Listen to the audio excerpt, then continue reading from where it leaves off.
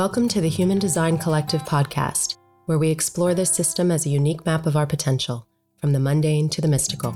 The Human Design Collective will be offering a Living Your Design deep dive for generators with our friend and colleague Blossom Benedict starting October 12th as an 8-week live course. Rave ABCs begins November 10th, 2021, and Rave Cartography in January 2022 with John Cole and Amy Lee. Today we speak with Chaitanya, who runs the Chaitanya FX Human Design Facebook page, one of the most active on social media. If you take a look, you'll likely learn more about your design, see a lot of commentary, and find yourself laughing out loud. We're excited to meet with the man behind the page again today to discuss Ra's concept of no choice, witness consciousness, the trajectory of our lives, and the effective relationship on that movement, among other things. We hope you enjoy his grounding depth and presence. Be feeling bamboozled.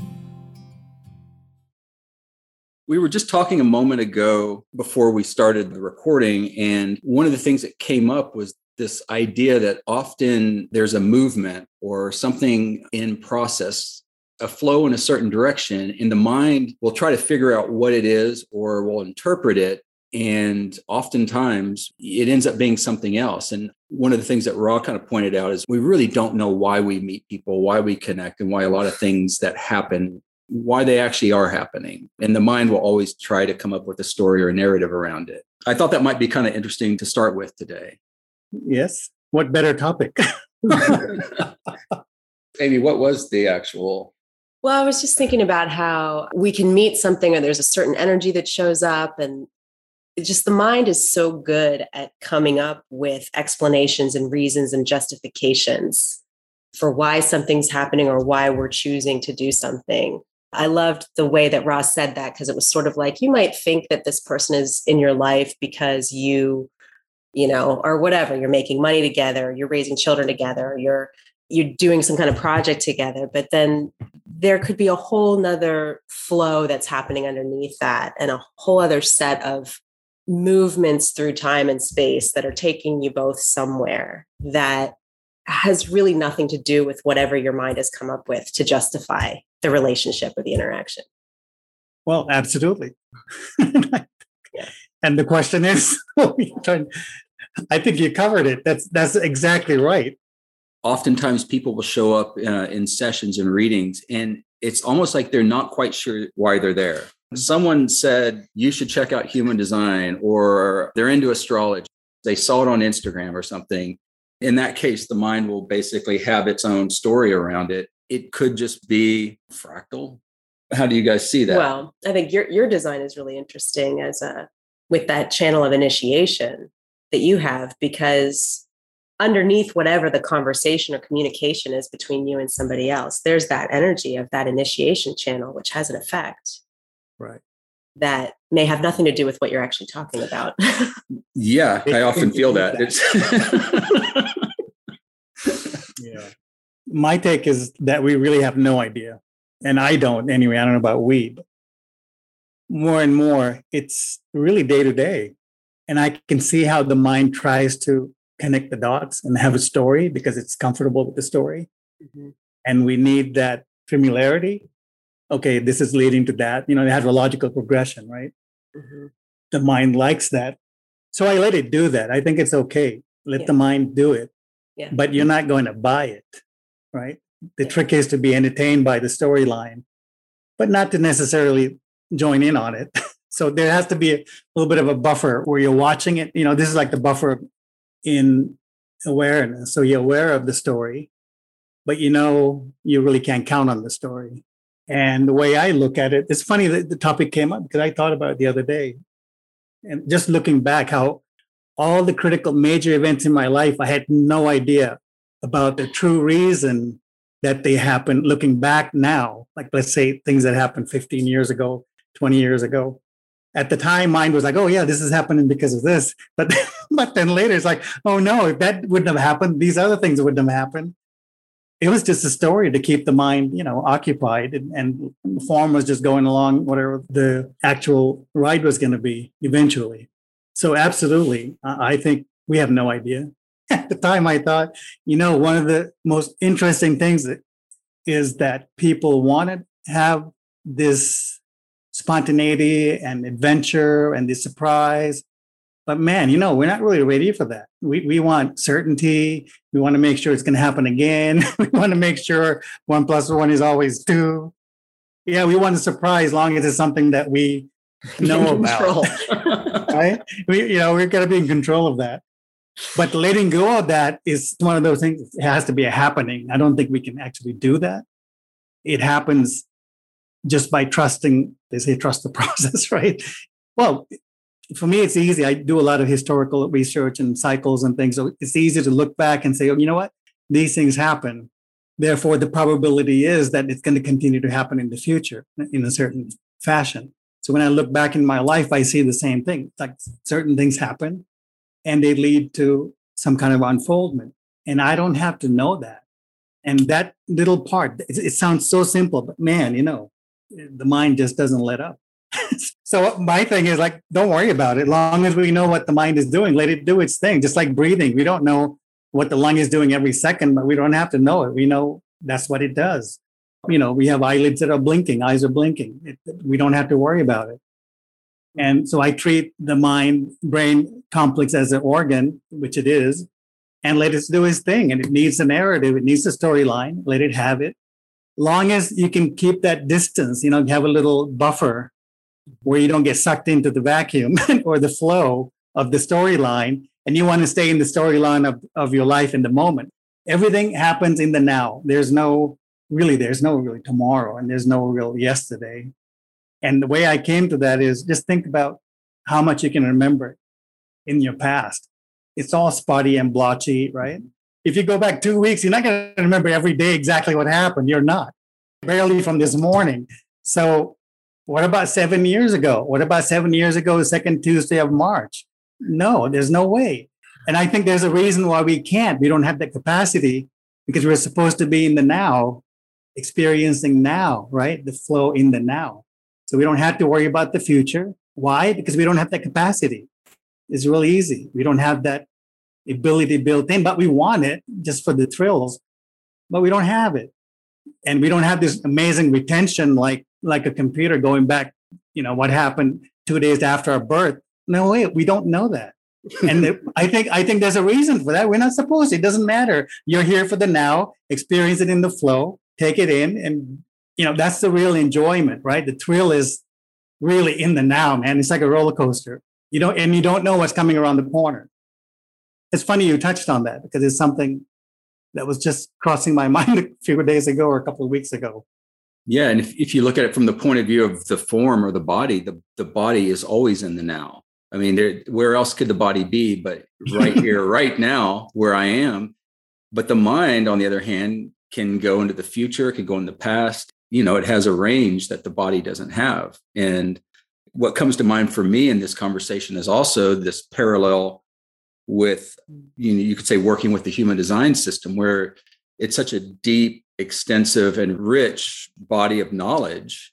And yet the point of it all really is to get us back into our bodies and into form consciousness.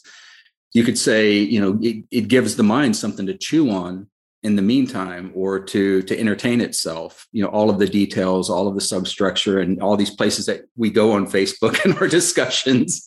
And yet here we are, right now. Yeah, I think we tend to overlook that and how cool that is.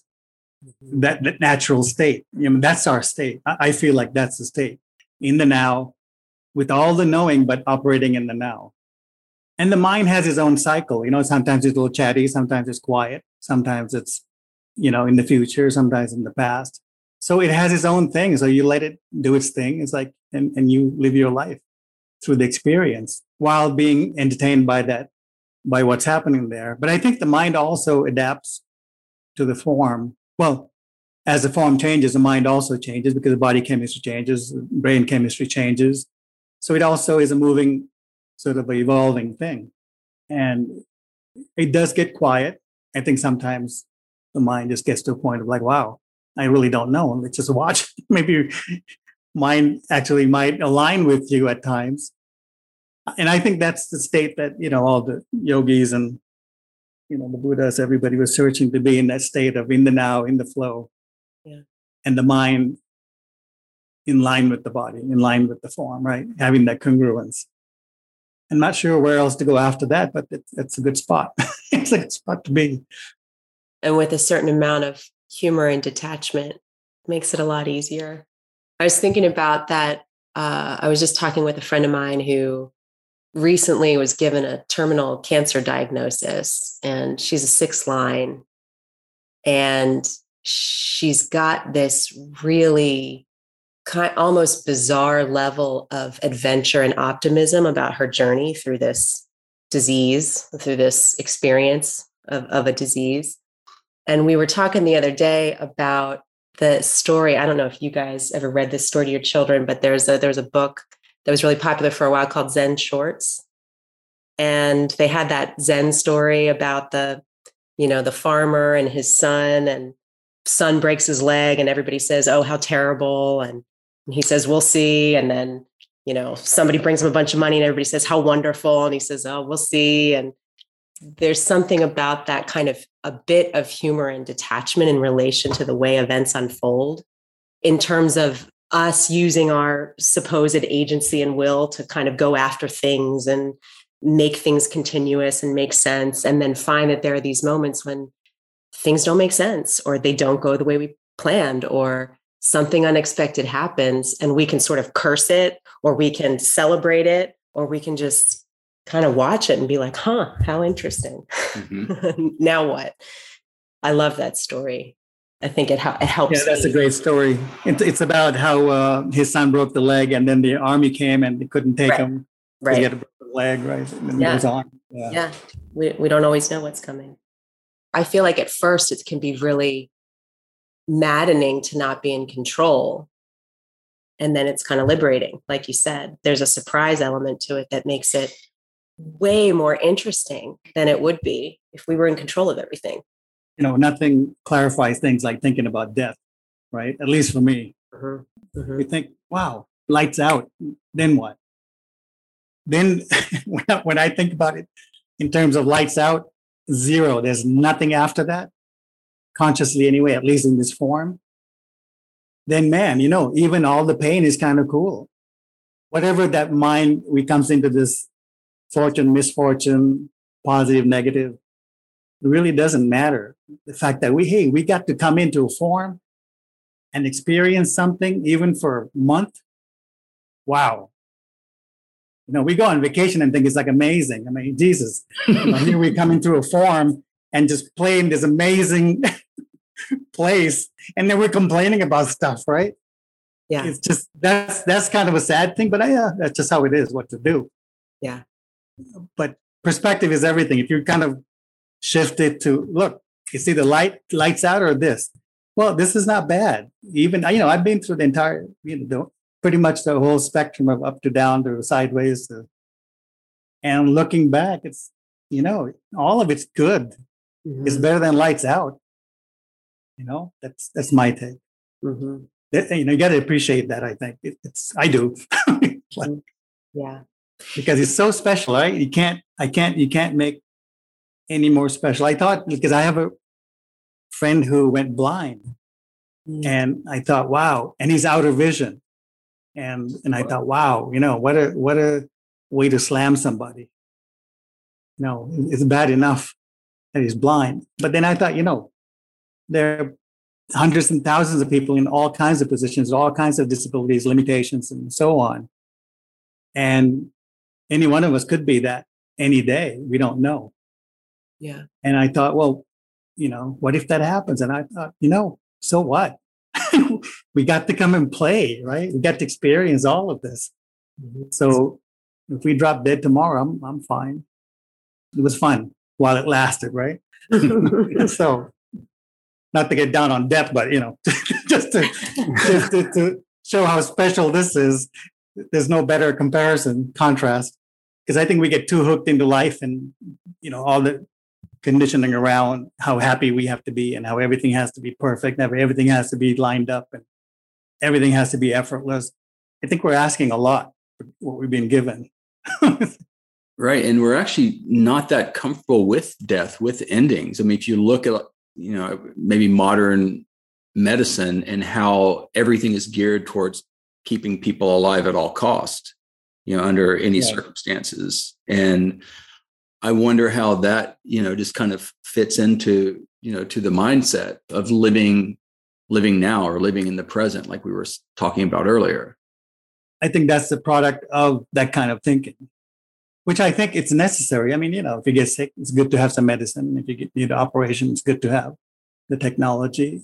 I think that's all fair game and it's part of our advancement. But the internal state is another story. I think you're on your own when it comes to your connection with your body, with your form, or I would say the alignment of the mind and form working together, or being in line. Mm-hmm. And well, what can Yeah. you say? Well, I'm actually curious about, you mentioned pain, and we were recently talking with Martin Grassinger, and he had made a comment. We had asked him, well, what was the most impactful thing for you in learning about being aware of your emotional process or connecting with your emotional process? What helped you to connect with that? And he said, pain. It made me curious in hearing you talk, because there's such an equanimity that comes through you with the emotional definition that you have, and just your experience as you've moved through life. Can you speak to how you look at the emotional process and pain and your own experience of that, or how that's evolved throughout your life? The way Ra would talk about the emotional process has this, wave, pleasure to pain, pleasure to pain. Yeah, I haven't had a lot of pain, honestly. Mm. Knock on wood. Might get some tomorrow, but I really can't. It's just, you're talking about emotional pain, eh? Not physical pain. Either, but yeah, probably more emotional, on the emotional level. No, other than, when you're a kid, you don't get what you want, you cry a little bit, something like that, but no real, because I have this, somehow the mind just always makes sense out of whatever happened. So it all just dissolves very quickly. Mm. And I don't have this deep depth like some of these, I don't have a depth of emotions. I think we talked about it last time. Mm-hmm. So I don't have a depth like some of these, people with a lot of individuality and let's just say gate 55 or 22, this kind of stuff where you can feel very deeply. I don't do that on my own. I can be led there. But for me, everything sort of dissipates in some kind of reason or logic, which is probably my mind survival mechanism to quickly make sense out of it. Say, oh, that's okay. That's because of that and that and the other thing. Mm-hmm. And then everything. So it never gets to that point of, oh my God, that threshold where you just lose it, or it's sort of uncontrollable pain, and there's no way out. There's a fine line there. So somehow I kind of always skate on top of it. Yeah. I don't know for how long, but and I never really talked about it up until right now. It's really, I feel like that's what it is. It just comes up with reasons, and it has some kind of a logic behind whatever happened, which dissipates getting into the other avenue over there with pain. Wow. And physical pain, even physical pain, what I've noticed is it comes and goes usually, but pain doesn't, it doesn't bother me. I have a pretty decent threshold, and I don't try to read too much into it. We're bioforms. I mean, Jesus, something's going to hurt. So is it that the wave is there, the low parts of the wave are there, the pain is there, but is it what you're saying that maybe the acceptance of it, or the lack of resistance to it, that kind of translates into a more kind of balanced or a less intense experience? Or you just don't experience the lows there, that you have a pretty steady wave? It's a steady wave, because I don't really experience epic highs either, and I don't experience the really dark and narrow lows. It's really more low amplitude around the zero line. I don't have the high amplitude waves. They're low. Once in a while it might dip down, but then it's just melancholy kind of a thing, which I normally end up doing something creative just as a natural thing, not like forcing myself. But I haven't really had that. Maybe it's not my turn this time around. I don't know. Mm-hmm. Yeah, it's pretty flat, which is not all that great either, right? Because you don't get the thrill of the up and the down. I like the way you explain that. I hadn't thought about that before. The way you just described it, even the way the mind can sort of come in to interpret and experience. The way you just said it to me made me see the mind as a sort of gift, or like you said, a way of being able to cope with the experiences as they're happening.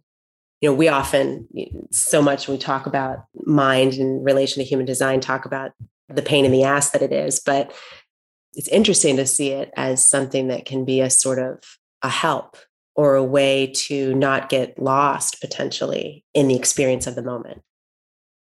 And I think it comes, not just me, but just watching people around me, like the kids. It's dangerous? No. What did you say? It's a mess or something to deal with in human design? It's a pain in the ass. Pain in the ass, right? So, and I think the reason it's like that is because it's been misguided, right? So it's the conditioning that brings it to that level. But if you just leave it alone in the wild and feed it and take care of it, it knows what to do and it matures and it handles everything pretty well. And that's what I've noticed in my kids, who I would say 95% of their life, they grew up with human design, meaning not that they were studying or anything, just that they were treated properly and they were fed properly. Sort of dietary hygiene, I would say, and how you maintain your space and environment has a lot to do with it. Mm-hmm. Because just think, if you're in the wrong place, your mind's not going to be working well. It's not going to act right. It's just everybody knows that. Mm-hmm. So how can we not be in the right environment, not feed it properly or deform properly and expect everything to be functioning perfectly, right? Mm-hmm. Just so you have to put all the pieces together, I think. Otherwise, it's not firing on all the cylinders. I think the pain in the ass part is because we're not sure, and it's not letting go of its grip. We totally bought into the stories, and it's like Velcro, man. You're gonna have to peel it off over time, right? Slowly. Mm-hmm. I'm a huge fan of PHS and the environment because I think those two things have other properties that we don't really understand. I think those things are critical for mind and emotions, and because otherwise we'll be talking about the emotions and mind and everything till the end of time. Mm-hmm. Or we can just treat it properly and get on with life. Right? Because solutions are very easy. We know what to do now. It's not like we have to wonder about it. It takes time for everything. To prove something to yourself, it takes time. Yeah. And it's probably no coincidence that those are the first two transformational steps: dietary regimen and, correct environment. Absolutely. Yeah. That's no mistake. And I think without dietary, you might not even get to the environment. You really have to sort of feed that. And there's a lot of, if you talk about this in a group, there's always 20% that's like, no, we don't have to worry about PHS. And that might be true for some. What I'm also learning is, the hard rules are not for everyone. There's a bell curve there, and some people fit on one end of the tail. Others are going to be on the other end of the tail. And there's always people that get through the gaps or the cracks and they do fine. But majority, no. I think you really have to treat your body correctly in the form. You just mentioned the group. I assume you meant the Facebook group that you recently started. Thank you for inviting me to be a part of that, first of all. I noticed that when you set the group up, you established that there were kind of certain guidelines or maybe rules or expectations that came with being a part of the group. How's that been going? Are you finding that's something that people will generally follow or they appreciate? Or is it kind of like most other things on social media? Actually, it's pretty good. It's surprisingly good. And I think there's like 99% compliance. So what can I say? But, they weren't like, I wasn't asking, it wasn't really asking for miracles. It was very basic basic things. So I hope they can manage that. Most people, right? It was very basic, and to keep it entertaining. So no, they're doing okay. Everybody's okay, because I think everybody wants a clean environment to talk about things and not be bombed with all kinds of nonsense. Mm-hmm. And so I think those that are drawn to that kind of I think they appreciate it. Can you share with us some of what you're seeing through that format, or what kind of patterns you're seeing, or what people are talking about? The big difference was that I wanted a group that didn't spend a lot of time talking about the basics. Mm-hmm. Because every group, when you mix a bunch of people up together, we're hammering in every direction, and the topics tend to be on the, let's just say, starter levels. And there are, I think last time I checked a couple of weeks ago, there are over 100 Facebook groups in Facebook, not to mention all these other groups all around. I'm talking about human design groups. Mm-hmm. Mm-hmm. And a lot of them are specialized, which is fine. And a lot of them are open for everybody. And there are a lot of them for beginners and starters. So what I wanted was something a little bit more oriented towards people that have been in the process for a while. Mm-hmm. Let's say 3-4 years or so, at least 3.5-4 years.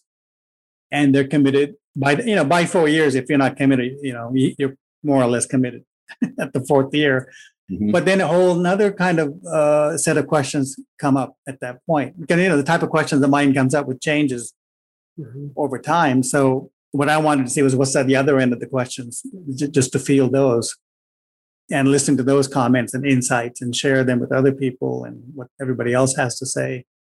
So I would say what we have is kind of a group that's mature in the process, at least in time. Mm-hmm.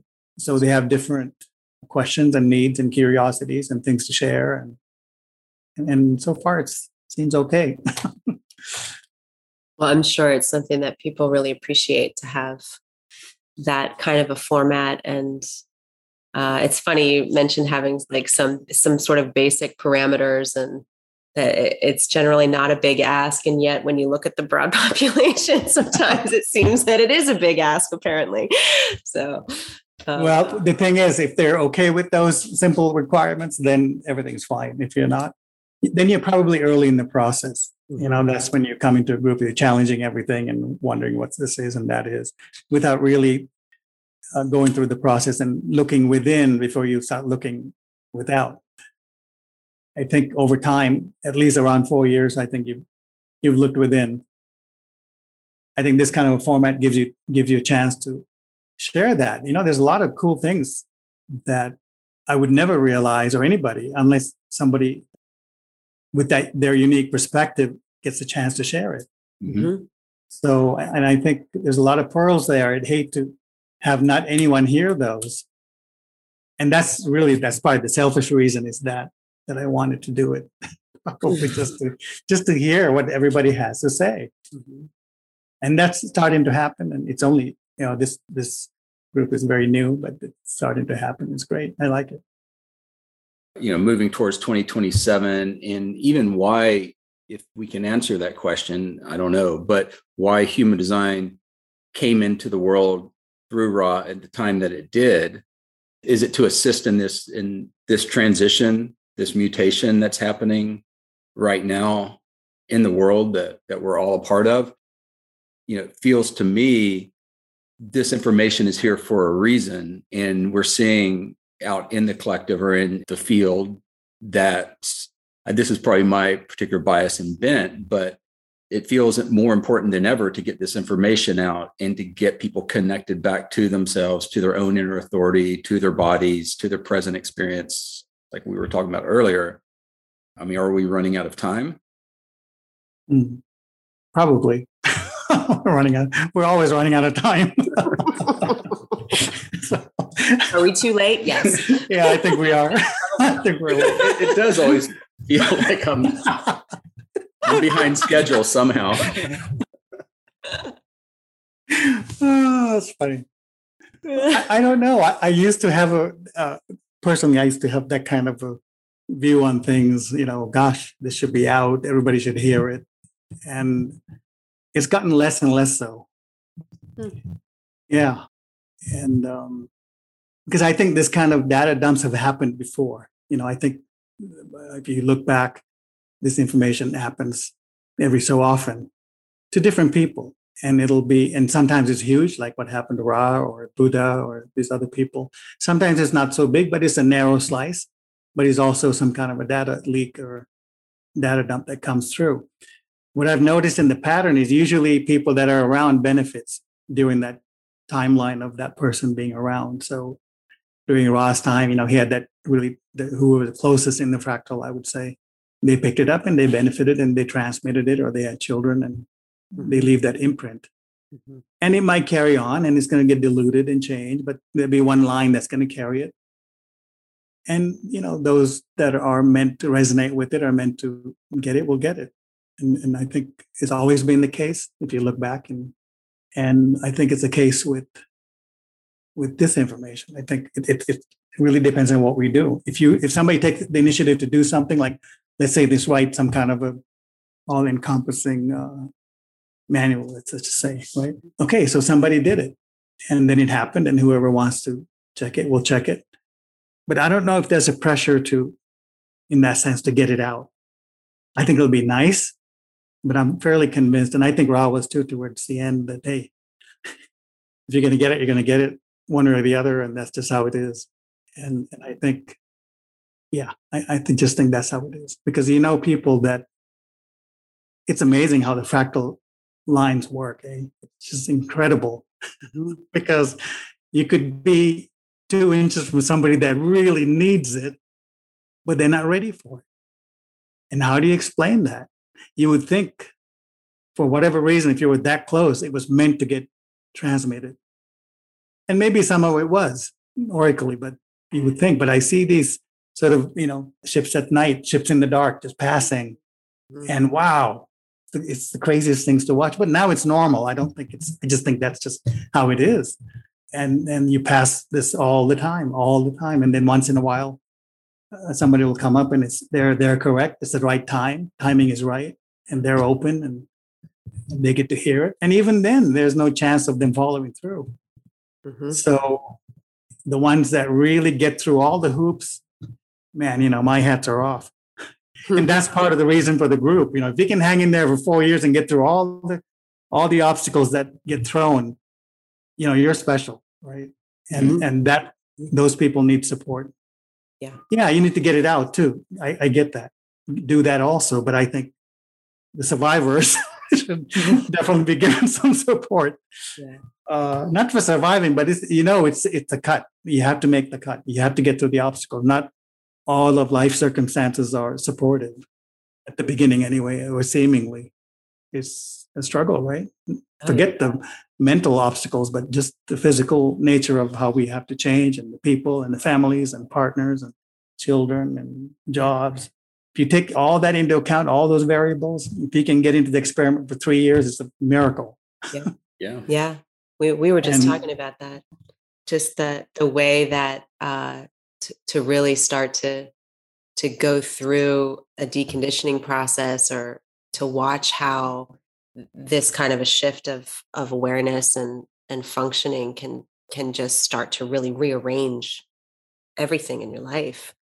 It can be quite a massive undertaking. And absolutely. Even under the best of circumstances. Even in the best of circumstances, yeah. Right. And very humbling, it's a very humbling experience to me, I think. But it's making me think about, because we've been talking about this potential of a sort of broader collective, universalized way of accessing things. And I'm thinking about the way Ra at some point had said, this is going to get transmitted one-to-one, individual to individual. What do you see about that? I think that's true. Yeah, I'm in agreement. I think that's really the way.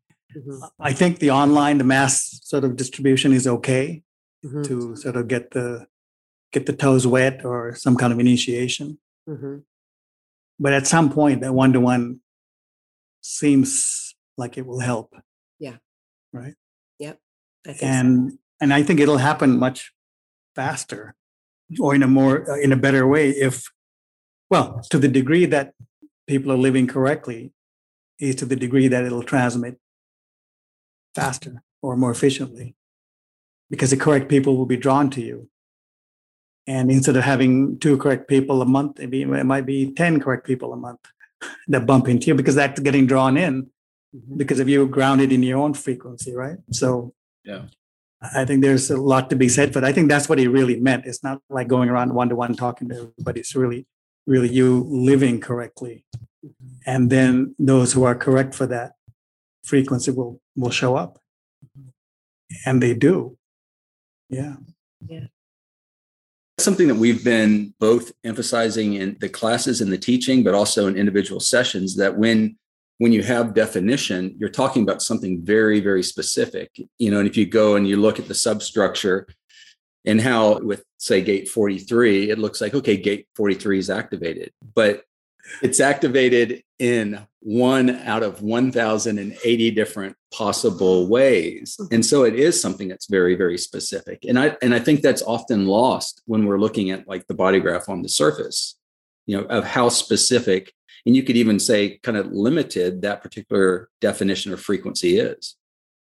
Yes, absolutely. I mean, it varies a little bit. There's some space to modulate, because they're not 2D environments, they're multidimensional. So yeah, you might get one flavor on this side, another one on another side.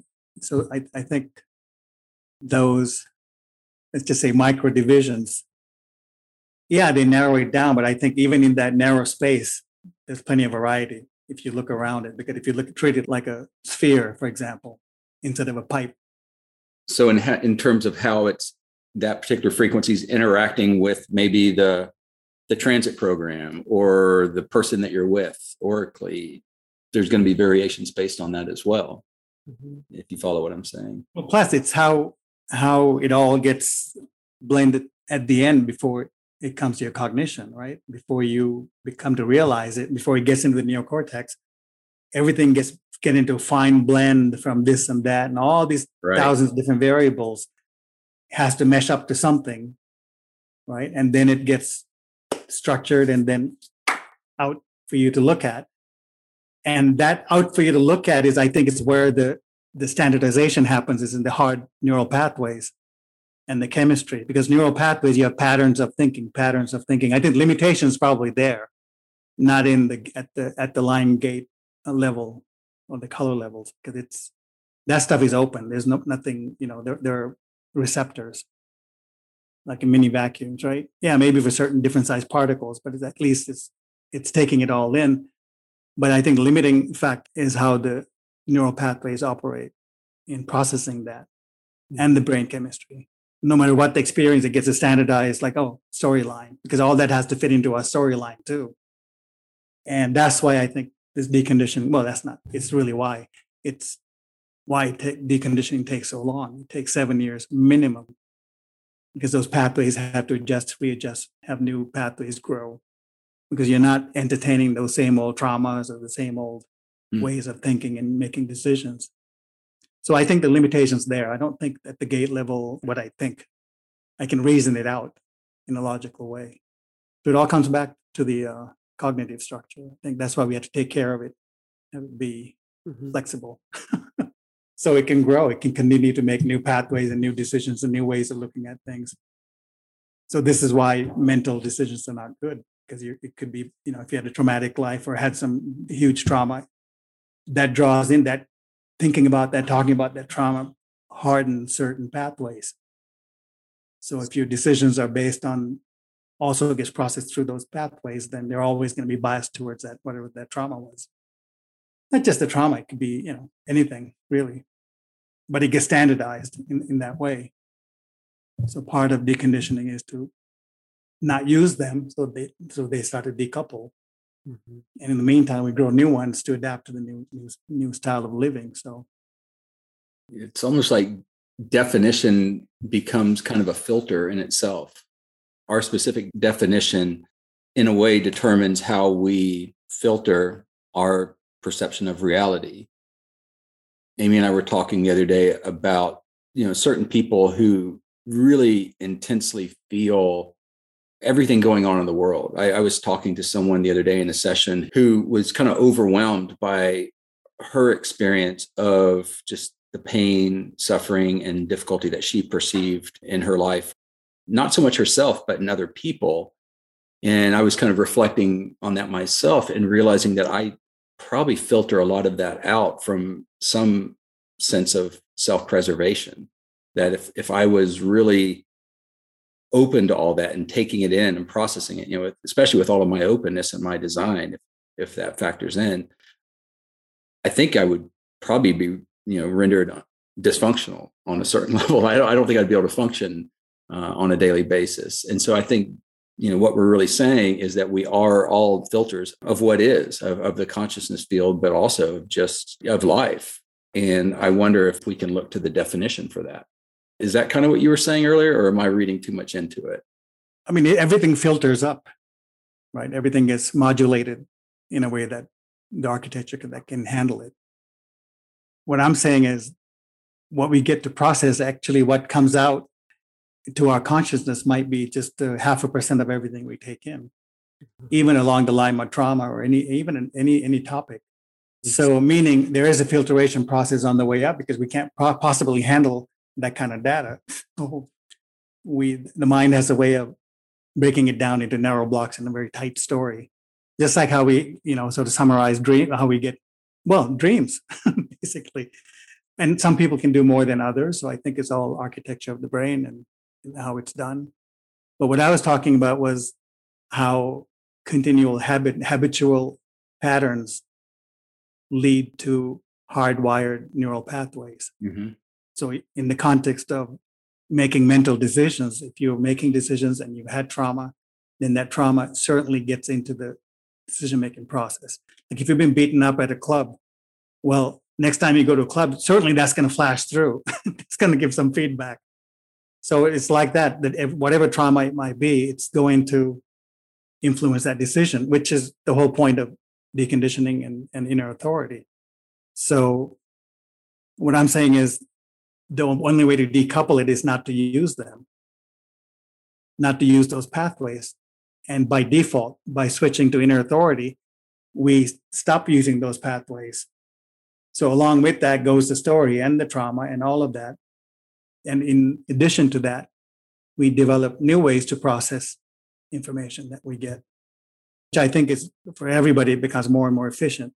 That's what allows you to have room for awareness. Otherwise, it might be chattering all the time. You're not going to be aware of anything other than the chatter. So yeah, it was what I was talking about is more towards how to decouple the hard wiring that's related to decision making specifically. Yeah, makes sense. But yeah, filters. Yeah, I think I can't even imagine the kind of information we pick up on a daily basis. just from not just from the neutrinos, but Jesus, from everything else. Just the neutrinos alone is enough to blow your mind, right? just that. Mm-hmm. So imagine throwing in everything else on top of it. So. Yeah. I mean, especially in the world today, it's everything we have access to. Everything coming at us every moment, really. Mm-hmm. I think this correctness goes a long way towards that. I think eventually, as you live correctly over time, you gravitate towards behavior that supports your life. And if certain information flows, upset it or disrupt the situation. And I think you naturally turn away from that. Just like a flower naturally turns or a plant naturally turns towards the sun, you naturally move towards the correct trajectory and not complain about the news or whatever and then be in it, right? But I think it happens without really a lot of conscious effort, just through correctness. Because if you go from A to B to C to D, by the time you get to D, half the things you don't require are not there. Not only that, the things that you require for the rest of the alphabet are lining up. So I think a lot to do with the correctness and less to do with sort of conscious decisions that we make, mental decisions like, oh, I don't like this or I don't like that. So what? What are you going to do about it? Because we don't know the future. We talked about the past and the future earlier. Like we're not going to know doing this mentally just for our comfort right now is going to pave the way where I'm going to be in 7 years from now, or 6 years, or 5 years, or next week. So you really have to let the body do it. because it knows. Me, I'm just thinking like with how much we could all be overwhelmed with just mentally, everything that we have access to. I mean, what a relief to have something like strategy and authority ever as a reference point for not feeling that you have to pay attention to and process everything. It's like your brain will explode, especially now. It's different when we didn't have this kind of access that we have. I like how when Ra would sort of talk about the big, broad sort of cosmology of everything, how it could help us to really view ourselves as these kind of tiny cells in this much bigger organism. And what a relief it is to just get to be the cell that you are, the particular differentiated thing that you are in your little place, in your little fractal, in your little spot, patch of sunlight or darkness, wherever you live, I just think that's such a huge relief. Yeah. Well, exactly. And not just a relief, it's a must. Right. What's your other choice? To suffer a lot. and just aimlessly suffer. To aimlessly suffer, yeah. So I think that's why it's good, like John was saying earlier, to get it out to everybody, whoever wants it. Yeah. So even the basics of knowing strategy and authority is enough just to not be in so much, in an overloaded condition. Mm-hmm. You don't have to know everything to know that, do that. I think any level is fair game, right? Yep. And that's what I'm seeing. Some people are meant to only have that. Some people are meant to have more. We were talking about education and comprehensive education. Right? Yeah, some need it. Well, I'm talking about education for those who need it or where it's correct for them. Not that everybody needs it. Some people are fine with just strategy and authority, and they're just floating away and just perfectly doing fine. And for others, it takes a lot more support to turn the ship around or get back into the right track. Mm-hmm. Yeah. Right? Mm-hmm. And that's what's really adds a variety to things. It's not that mechanical when it comes to the expression of things through people, Well, it's funny. I mean, I love the conversation we get to have, but I really have to say, honestly, I really enjoy your frequency. And obviously a lot of people do, because I think people feel that in just the way that you've attracted the kind of communities that you have on Facebook and in any other work you do in the world. So I can just say that I just really enjoy your particular frequency. I'm grateful we get to talk with you and that you're up for chatting with us. Well, thanks, Amy. Thanks, John. Well, It's likewise. I enjoy you guys, and that's why I'm here. I've been asked to do a lot of things, and I think this is the only human design related thing that I've been clear about doing. So, which is an interesting thing altogether. Mm-hmm. A lot of things, Mm-hmm. and I just don't get it. I just don't get a clear pathway. But every time John says, "Hey, you want to come and talk?" I'm like, "Yeah, it works." Okay, yeah. What to do? But that's interesting, right? Isn't that that's so interesting? It's a funny thing. I got invited to do something at an event the other day, and my will was just no. I couldn't get any movement out of it, and it was just a no. And then someone else associated with the same event came in and asked me a different question to do a different thing, and it was just yes. And I'm like, see, there wow. You go. I have no idea how that worked. It even surprised me. I'm like, I can't believe I just said yes to that. But I feel okay. I feel okay doing it. So here we go. Exactly. This is what I mean. Some of these things I think like, wow, I should really do that. It'll be fun. It'll be this. It'll be that. So the logic is there, but it's just, it's just not. It's not a thing to move on. Yeah. And so you guys are like the only thing I move on. For whatever reason. That's so. It's amazing to me. Yeah. Well, cool. So it all works. It goes both ways. All right. Well, thank you. Well, this has been good. I guess we'll leave it at that. Yeah. Thanks, you guys. Thank you for listening to the Human Design Collective podcast. If you enjoyed the show, please review us and share. You can find us at humandesigncollective.com and explore our course and workshop offerings at courses.humandesigncollective.com. Music for the Human Design Collective podcast is courtesy of Anders Parker. For more information, see the show notes. And please stay tuned for upcoming episodes on the same channel. You were there.